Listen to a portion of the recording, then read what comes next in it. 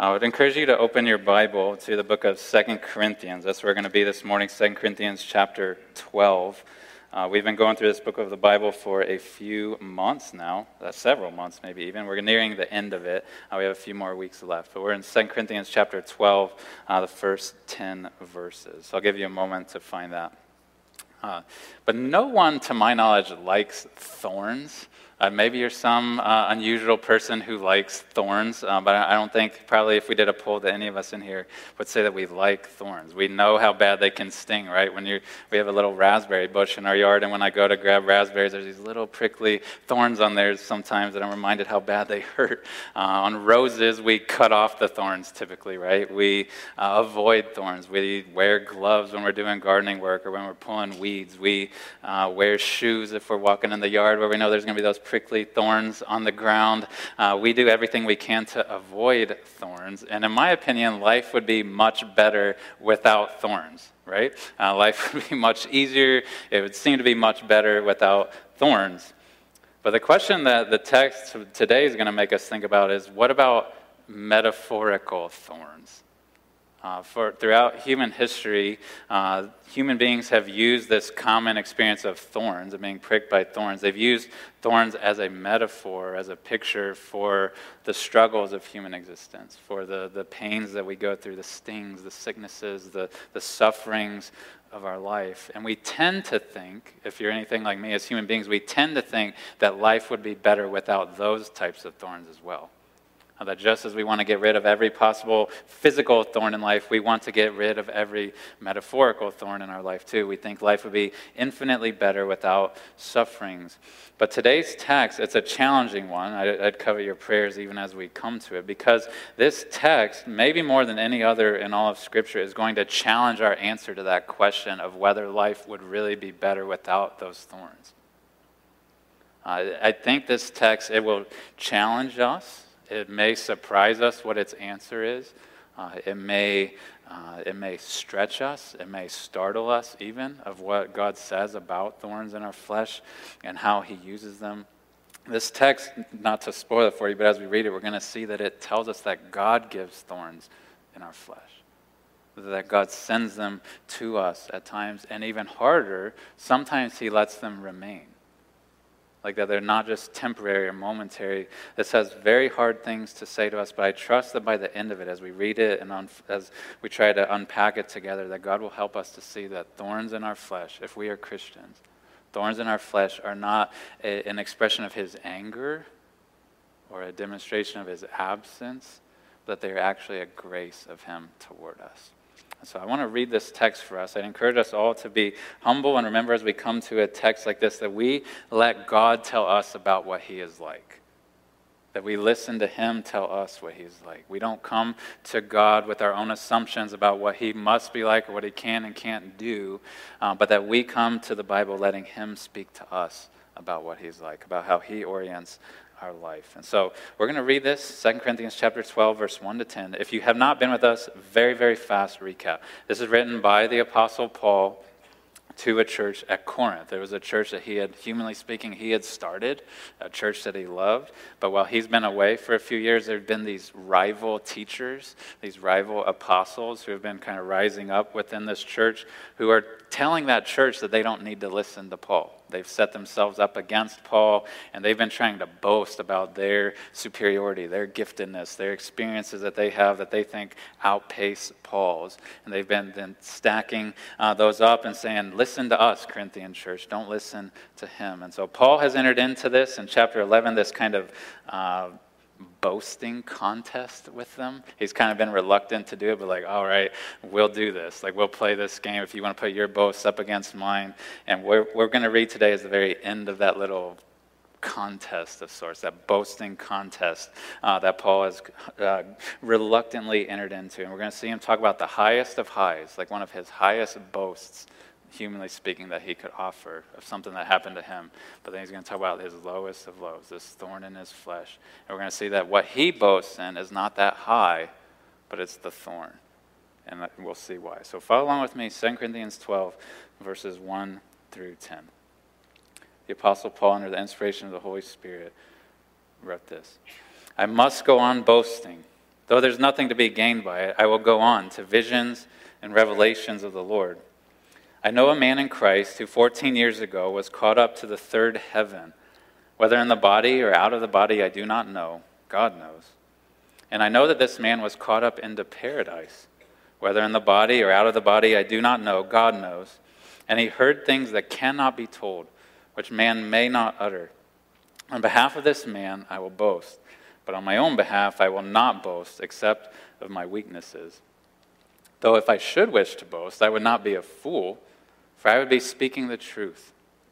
But I refrain from it, so that no one may think more of me than he sees in me or hears from me. So to keep me from becoming conceited, because of the surpassing greatness of the revelations, a thorn was given me in the flesh, a messenger of Satan to harass me, to keep me from becoming conceited. 3 times I pleaded with the Lord about this, that it should leave me. But he said to me, my grace is sufficient for you, for my power is made perfect in weakness. Therefore, I will boast all the more gladly of my weaknesses, so that the power of Christ may rest upon me. For the sake of Christ, then, I am content with weaknesses, insults, hardships, persecutions, and calamities. For when I am weak, then I am strong. This is the word of the Lord. In this text, we see Paul talk about the grace of Jesus towards him. We see him talk at the beginning about these pleasant graces that Christ gave to him that are unspeakably sweet, and we'll talk about those in a minute. But then he talks about the painful graces of Jesus in his life. And what he wants to spend the most time on is the painful ones, to try to help the Corinthians, and by extension to help us to see that those actually are gifts of God's grace to us. But he starts in this boasting contest by beginning with the pleasant graces, the things that if humans just looked around at things to be impressed by, that this would be near the top of our list of things that have happened to him. And he starts by sharing this pleasant grace of Jesus in his life. It is a trip to heaven. My family just got back from a vacation out west. It was glorious. It was beautiful. It was not heaven, though. There was plenty of sin involved and cactuses and 115 degrees of heat and whatnot. Paul got to actually go to heaven. Like he says that 14 years prior he had been swept up, that he had been caught up into heaven. And what it seems like is going on as he enters into chapter 12 here is that those false teachers that were there in Corinth, one of the things that they were boasting about, that they were bragging about, saying, I think we're even better than Paul at this, was revelations and visions. That they were saying, hey, we have all these special experiences with God. We have him tell us things and show us things and give us dreams. He shows us these things. And these people at Corinth were starting to be impressed by this. They were starting to be swept up in how wonderful and impressed they were by these teachers there and the things that God was apparently giving to them. And it's like as Paul has heard these guys are bragging about their visions and revelations, he's saying like, hold on a minute and listen to what God gave to me one time. And he points them back to this experience 14 years ago when he was taken up to heaven itself. That he was swept up to the third heaven, he calls it. And it's kind of confusing, I acknowledge, in the first half of this text, because it seems like he's talking about somebody else. It seems like he's talking about this man who got swept up into heaven, and he seems kind of detached from it, like he's maybe just heard about it. He's talking in the third person. But as you get down into verse 6, it's very clear that Paul's actually talking about himself. He starts talking about the things in the first person, that if I were to boast about this trip to heaven, I wouldn't be wrong to do so. He's saying, that happened to me. He's kind of cryptic about it at the beginning, talking about it in the third person, because he's reluctant to boast. He's reluctant to brag about this gift of this experience that God gave to him. He doesn't want people to just believe him and be in awe of him because of something that happened to him 14 years ago. He says he wants them to believe based on what they see in him and hear from him now. That's the end of verse 6, right? He doesn't want them to be overly impressed by something that happened to him long ago, but he wants them to be impressed by the good news that he's sharing with them right now, the good news of Jesus. But he says that he was caught up into the third heaven in verse 2. That it's not like there's actual layers of heaven, but there's a figurative way of him talking about the highest of heavens, that he was taken up into the very presence of God. He calls it paradise in verse 3. And he doesn't tell us a lot of specifics about what it was like or what he saw or what he heard, does he? There's things I wish that we could know about what that was like. He doesn't even know if he was physically taken up in his body or whether it was just in his spirit taken up into heaven. He says a couple times, I don't know if it was in the body or out of the body. God knows. He just knows he was taken to heaven in some form. And he says that he saw, or more specifically that he heard things there in verse 4 that cannot be told, which man may not utter. And this isn't so much that he's forbidden to utter it, but that it's almost impossible to even express what it was like. That it was so grand, so different, so glorious that it's almost impossible for him to even relate what it was like. And though this happened 14 years prior to when Paul was sitting down to write 2 Corinthians, it seems to be very vivid in his mind. That it's right there at the front of his mind. He can recall it. It was a glorious, glorious experience, a sweet, a pleasant grace of Jesus to let him be swept up into heaven, to be told things, to be encouraged while he was there. And I'll make a note here that when he's talking about these revelations and visions, he's not talking about what he experienced. He's not talking about the same type of revelations that he talked about back in 1 Corinthians. He talks about that in 1 Corinthians 14, and we've been trying to grow in that as a church, where we believe that sometimes the Spirit does make things known to us that's intended to be shared with the church for their encouragement, for their upbuilding, for their growing up into Christ. What he's experienced, though, in this time 14 years prior, was a unique kind of revelation that is not expected to be given to just average Christian. He was actually taken up into heaven. It seems like it was very personal for him, something that was to prepare him for some of the sufferings that he would face, for some of the trials that he would endure. And this trip to heaven was to minister to Paul himself. I'm sure he had revisited it countless times. He had thought it back over in his mind, those things that he had heard and seen while he was there. And he in this boasting contest puts that on the table. That happened to me. Like, if you want to be impressed by a gift that God has given, be impressed by that, not by what these other false teachers are offering you.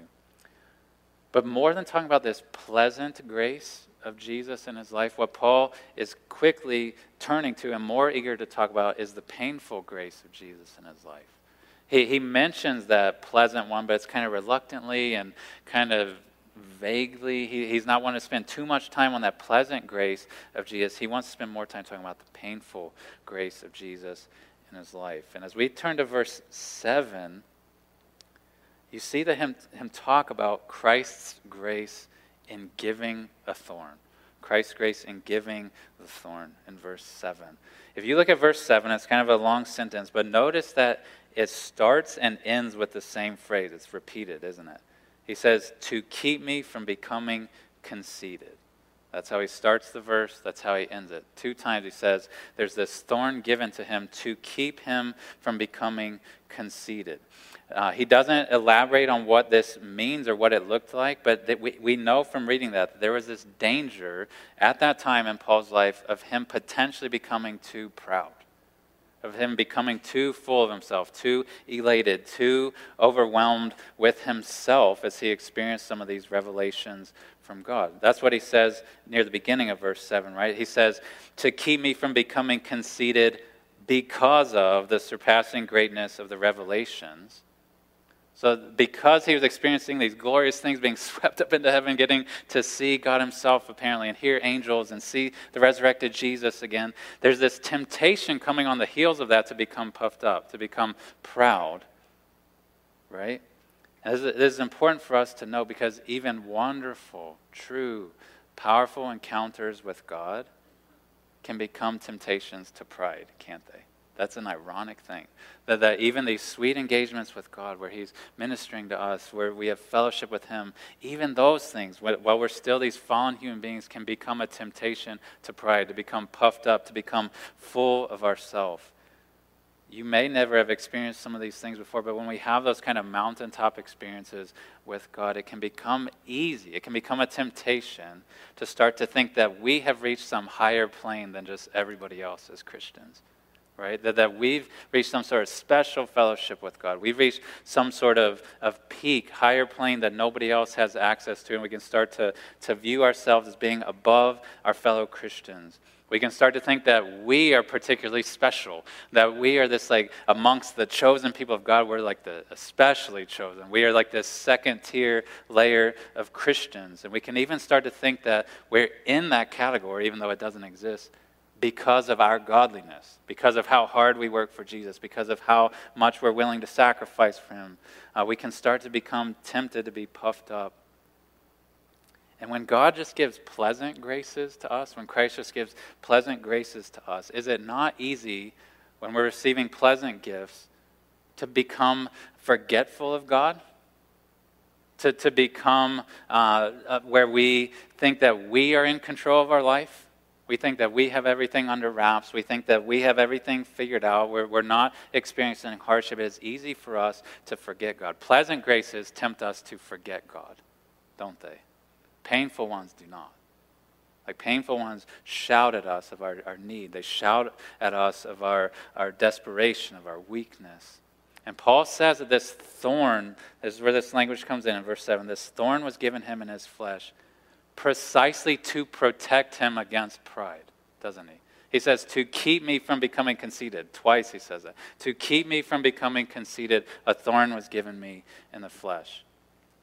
And we don't know what this thorn was. There's a lot of ink that's been spilled, guessing, speculating. What is this thorn? What was it? Was it a sickness? Was it a person? Was it something in his life that was a physical ailment or a social ailment? Or we don't know. And I'm not going to even try to speculate or guess what the thorn was. Paul could have said what it is. Maybe the Corinthians knew what it was that he was referring to, but we do not.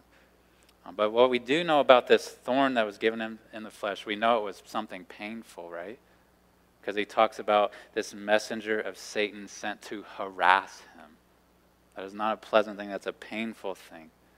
We know that this thorn was something new, that it wasn't just something he had dealt with all of his life, right? He says that it was given after these revelations. After this trip into heaven was when this thorn was given, right? It was given to him in that moment, in that time, to keep him from becoming prideful. And we also know, lastly, that this was a persistent thing, that it was a thorn that was persistent, that wasn't just a momentary, fleeting thing, but it was something that lasted, it was something that stuck. So how could that, whatever that thorn was, how could that actually achieve this goal of preventing pride, preventing conceit, guarding Paul against that pridefulness? Well, I've already alluded to this, but there is something about suffering, and you've all probably lived through this. You maybe are living through this right now. There's something about suffering. There's something about thorns in our life, thorns in our flesh, that bursts our bubbles of self-sufficiency. That makes us stop believing any illusion that we are God, that we are capable of anticipating all of our problems and shielding ourselves from all our problems. Suffering, thorns make us remember, they expose our ignorance, don't they? That sometimes we can't think through this problem enough to figure out a way out of it. They make us face, these thorns make us face our lack of control. They make us face our weakness and our inability to fix things. And if we are tempted to become prideful and think that we are better than everyone else, that we are some second tier of Christian who God is just blessing and blessing and blessing and blessing, it rids us of that notion, doesn't it? Pride is such a dangerous, dangerous thing. This belief that we are holier than others, this belief that we are God, this belief that we are in control is so dangerous to us that it was so dangerous to Paul that God was willing to send a thorn into his flesh to prevent him from it, right? John Piper said this, he said that humility is more important than freedom from pain. That's a sentence that could take a lifetime to swallow and believe, that humility is more important than freedom from pain. And God wanted to work humility into Paul, and he was willing to bring pain into his life, to bring a thorn into his life. And you may be wondering, why do I think that it's God who brings this thorn? Why do I think that it's Jesus who gives it? He says in verse 7 that the thorn was given, right? Right in the middle of the verse, he says, a thorn was given me in the flesh, right? So the question is, who gave it? It was given by someone. This thorn was given to Paul. Thorns are given to us, but who is it given by? It may be tempting for us, given in verse 7 that the very next phrase says, a messenger of Satan was sent to harass me, to think, well, it's Satan that's giving him the thorn in the flesh. It's Satan who's inflicting this pain, and he is, right? But let me ask you this. Is Satan trying to keep Paul from becoming conceited? That's why he says the thorn is given, right? Satan would have loved nothing more than this apostle of Jesus to become full of himself, wouldn't he? To become prideful, to become arrogant, to become cocky. Satan is not in the business of trying to humble Paul. He's trying to harass him, to intimidate him, to make him fear things, but he is not trying to humble him. Satan's intending to harass, Christ is intending to humble, right? And so I don't know how you can read verse 7 in any other way than to think the one who is giving the thorn is Jesus. It is God. He's using some sort of evil being to bring it to Paul. Maybe that being is the delivery mechanism, but behind that being is God himself, trying to keep Paul humble, trying to preventively guard and look after him so that he doesn't become arrogant. It's a hard thing for us to swallow, isn't it? That Christ could be a giver of a thorn in our life. That he could be the one who has saw fit to bring it to us. But we must take God at his word. This is why I prayed that at the beginning. We have to take God at our word, at his word. Even though it may not make sense to us, in some way God is active in our suffering. God is active in overseeing our lives in such a way that sometimes thorns are brought to us.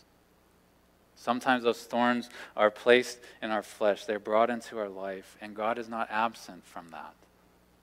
He's doing it purposefully. He's doing it with redemptive intent.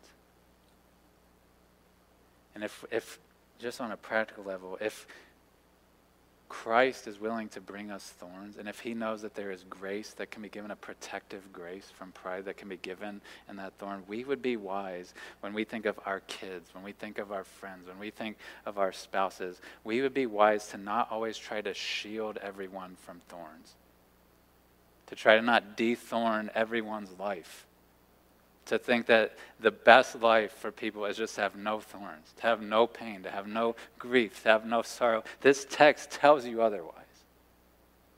And we must not just be idolizing this life of being thorn-free, of having no pain, of having no suffering. There is redemptive intent that can be given with that thorn, to keep us humble, to keep us dependent upon God himself. So verse 7, it introduces this idea of why Christ himself sometimes gives us the thorn, that it can be to keep us humble, to keep us dependent upon God. But the harder question, and many of you I'm sure have wrestled with this, you're maybe wrestling with this now, is why doesn't he remove it then? Okay, maybe I can wrap my mind around why he would give it to me for a moment. Why he would give it to me for a short season, to keep me humble, to help me learn that lesson again. But why sometimes does he keep it there? Why doesn't this God who says he loves me and is for me and is all-powerful, why doesn't he take it away? And that's what verses 8 through 10 tell us. That's what they speak to us about when we see not just Christ's grace in giving a thorn, but Christ's grace in these closing verses, Christ's grace in not removing the thorn. If you look at verse 8, Paul says, recapping what took place, he says, 3 times I pleaded with the Lord about this, that it should leave me. He's letting these people know, when this was first given to me, in those initial days of this thorn in my flesh, I was begging Jesus to take it away. I don't think he just means he said 3 short sentences at some point in time early on, God, please take this away, time 1. God, please take this away, time 2. God, please take this away, time 3. But that he is saying there were these seasons of him humbly, genuinely asking Jesus, please take this from me. Like probably fasting, asking the Lord to remove this thing from his life, whatever it was. This was a repeated, intense, I think, pursuit of deliverance from this thorn, of relief from it. And don't we all do this? And it's not wrong for us to do this. When we have thorns that are given to us in the flesh, whatever they may be, our natural instinct is to ask God, to plead with God to remove it. I think we ought to do that. We ought to cry out to the Lord to remove the sufferings in this life. We all long to live in that thornless world, don't we? And it's not a wrong desire for us in and of itself. It's deeply embedded within us. The Garden of Eden had no thorns in it. Have you ever read Genesis 3? The beginning of literal thorns came as a part of the curse upon humanity. We were made to live in a thornless world, physically and metaphorically. That's why we long for it. That's why we pray for it. And when we know Jesus is strong enough to pull it out, when we know he knows right where it is, like a parent, like when my kids come and they have a thorn maybe in their finger, I would know how to get it out, hopefully, right? I would lovingly try to get it out. We know when Christ sees our life, he knows how to remove this. And he's strong enough to do it. That's why we ask him to do it. That's why Paul asked him to do it. But Paul is given a very personal and a very hard answer by Jesus to his pleadings, isn't he? In verse 9, he recounts how Jesus responded to him. He says that Jesus said to him, "My grace is sufficient for you, for my power is made perfect in weakness." Implied in that sentence is the answer no, isn't it? Like when Paul's begging him to remove this thing, Jesus is saying no. I'm not going to. And he speaks, I appreciate that he speaks directly to Paul. If you have a red letter Bible, I'm guessing verse 9 is in red letters.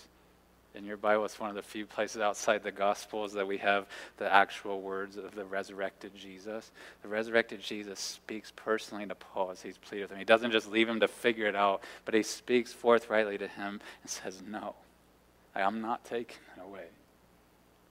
And he says, instead, what I'm going to give to you is my grace to sustain you in it.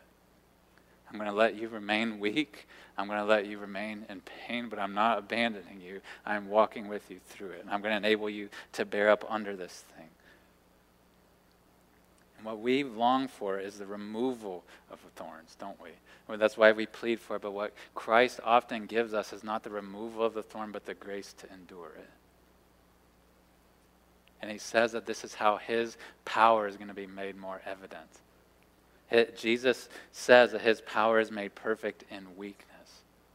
His power is demonstrated by him being able to sustain his people, to fuel our faith even when we have these thorns, to trust him, to obey him even when he is bringing pain into our life. His grace, his power is going to be shown not just in sparing Paul from the thorn or sparing you from the thorns in your life, but sustaining you through them. That is how he's saying his power is made most evident. And this is not what we expect God to be like. We expect him when we humbly plead, we expect him to say yes. We expect him to, in his mercy and kindness, say, yes, I'm glad you sought me out. I'll remove that thing for you. I know it's been hard for you. I know it has been. I'll remove it. We expect him to give us the thorn and then for his grace to come in removing it, right? D.A. Carson said this well. He said, instead of that, like we want the thorn to be a precursor to grace. We want the thorn to come and then grace to come and thorn to be gone, right? We want the thorn to be a precursor to grace. What D.A. Carson said is that instead of that, Christ often brings that thorn as a vehicle of grace. Not as a precursor to it that then goes away, but as a vehicle for grace, as a means by which he gives grace to us through that thorn and by keeping it in our life. And if you think about this, Christ could show his power in a momentary, very strong way by delivering you from that thorn, right? He could miraculously heal you of diseases. He could miraculously rid you of any pains in your life in the moment, and it would be glorious and grand. but it'd be this fleeting demonstration of power. But if Christ's power, look at where he says that, end of verse 9, Christ's power may rest upon me. That is a more enduring demonstration of Christ's power, isn't it? If for months and years and decades, Christ can enable you to press on in faith, that is a multi-year, multi-decade often demonstration of his power. That will have far more effect on the people who watch you and far more effect upon your soul than just a fleeting momentary flash of power to remove the thorn from you altogether. This had happened 14 years prior to Paul writing this, where Jesus, in his grace, had said, I am not removing that thorn. In the years that had ensued, Paul, I'm assuming as he's writing this letter, he still has this thorn. I see no indication that it was actually finally removed from him. But I think whatever it was, as he was writing this still in 2 Corinthians, that he still had this thorn in his flesh. And he had learned over the years to be, he says, to be content with it. Not that he loved it, not that he was glad to have it per se, though he says he boasts gladly of it. It's not like he's just some sucker for punishment and just loves being raked over the coals and just loves having pain. But the reason he can be content and the reason he can say he even gladly boasts of this thorn in his life and that he's not embarrassed by it is because he knows that Christ's power has been displayed over and over and over and over and over again, as every day he woke up with that thorn, whatever it was, and Christ says, I have more grace for you today. Like he's experienced that so much. He has learned this contentedness for this thing that he had wanted nothing to do with and had pleaded for its removal. Now he's learned to embrace it and to accept it as a grace of Jesus in his life, as an opportunity for him to not just brag on God's former power of some deliverance he did 14 years ago, but his ability to brag on Christ's power today to help me to endure this. If Paul learned to be content with his thorn and to gladly boast of it, I would suggest to you that we need to be as well. That we need to learn to be content with the thorns that Christ leaves in our life. We need to learn to see those things as a chance for him to demonstrate his power. And we need to accept, based on texts like this, that sometimes, even as Christians, Christ will not remove thorns from our life this side of heaven. There's some things, there are thorns probably represented in this room right now, that Christ is not going to remove until you reach heaven. And we need to embrace that. We believe in a God who can heal. We pray for him to heal. We pray for him to miraculously deliver people. We pray for him to fix what is broken, but sometimes he chooses to leave thorns, and we must learn to accept that and to trust his providence. We ought to pray for people in accordance with what this text teaches us. We ought to pray desperately for deliverance from these things, to pray for freedom for these things. But we ought to pray for more things than just that, shouldn't we? Like, if you ever ask me to pray for healing for you, I will be glad to do it, but I will pray other things as well for you. That if Christ doesn't deliver you from that thing, if he doesn't remove it from your life, I'm going to pray like crazy for you that he will give you grace to endure it. And I think it is fine and wise and good to pray both of those things. To pray to a God who can deliver, but also pray to a God who sometimes doesn't, and to pray for his grace for your brother or sister to endure. So we should plead with God, but we should trust him when he keeps the thorn there. As an aside to fellow parents in the room, I try very hard, and I felt bad about this at first, but with my kids or with anybody that I'm counseling, really, I try to avoid telling people these platitudes like everything's going to be okay. Or like, man, God will take care of this. Like, God will remove that from you. Because sometimes he doesn't. And we don't want to set our children, set our brothers and sisters' hope in the deliverance of thorns of the flesh in this life. We want to set them on what God has absolutely promised, and that is the resurrection of the dead and life in a new earth where there are no thorns. That we can point them to and ought to point them to day by day by day. But don't tell people everything's going to be fine. I hope it is. I pray it is. But we must not set our hope on the wrong things. as you hear this message, I've been praying for many of you in the room, when you hear this message of Christ bringing a thorn into your life, and of Christ keeping that thorn in your life, I know there's some of you who, when you hear that, it messes with your paradigm of what you think Jesus is like. It messes with your grid of what you think God can and cannot do, of what a loving God would or would not do. And you may think, Pastor Mark, like, what kind of God is that? Like, what kind of Savior is that? Who you say loves me and is for me and is powerful enough to remove these things, but who chooses not to. What kind of Savior is that? You may think, I don't want anything to do with him. Like, if that's what God is like, I don't want anything to do with him. And if pleasant graces of God tempt us to forget him, these painful graces of God can tempt us to shake our fist at him.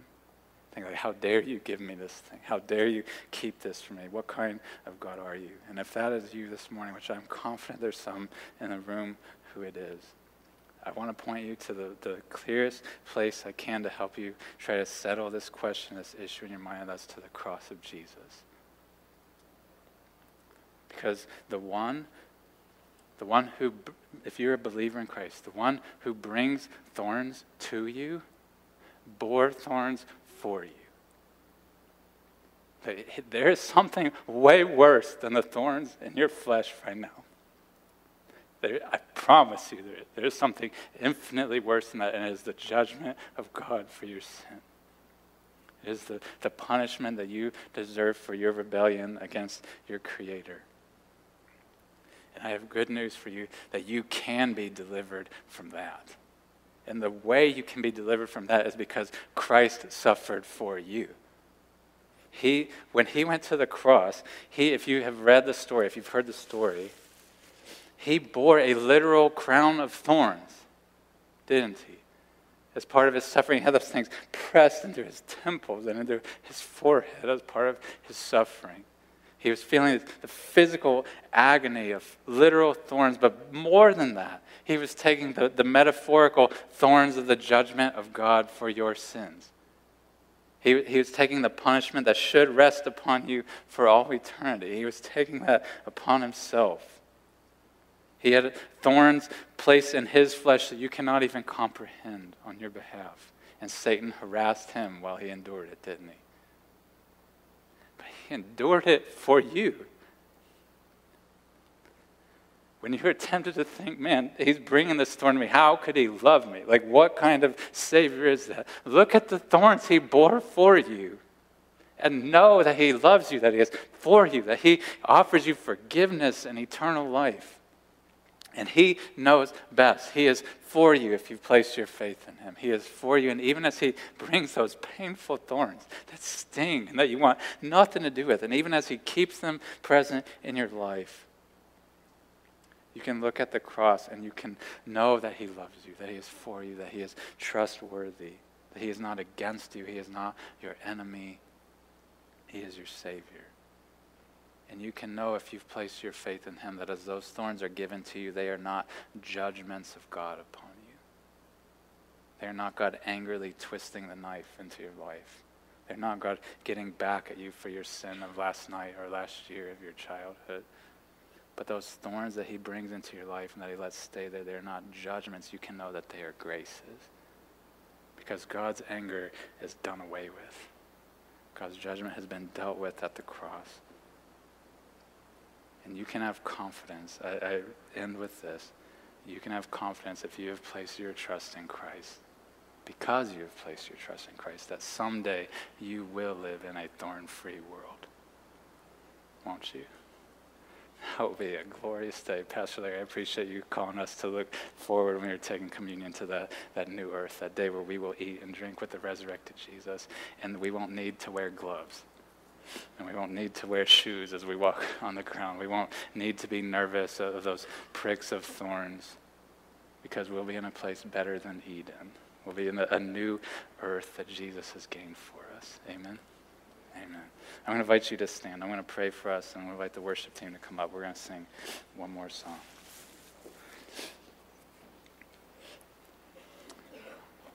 Father in heaven, we hate thorns. We long to live in a world that doesn't have them. And we struggle to trust you when you bring them into our lives. I pray for those who are suffering right now, who can name a thorn or many in their own flesh right now. Pray that you would minister to them by your Holy Spirit to know that you are not absent in their suffering, but that you are with them, that you are demonstrating your power, not in the ways that they expect, but in the ways that they need. And I pray as a church family that even as we pray for deliverances, even as we pray for healings for each other and for loved ones and for people in our community and our world, we pray that we would have beneath that a trust and confidence that someday you will raise the dead. Not just remove thorns, but you will raise the dead. And may we trust you until that day and through that day with the thorns that you bring to us. And we pray this in the name of our Savior, Jesus.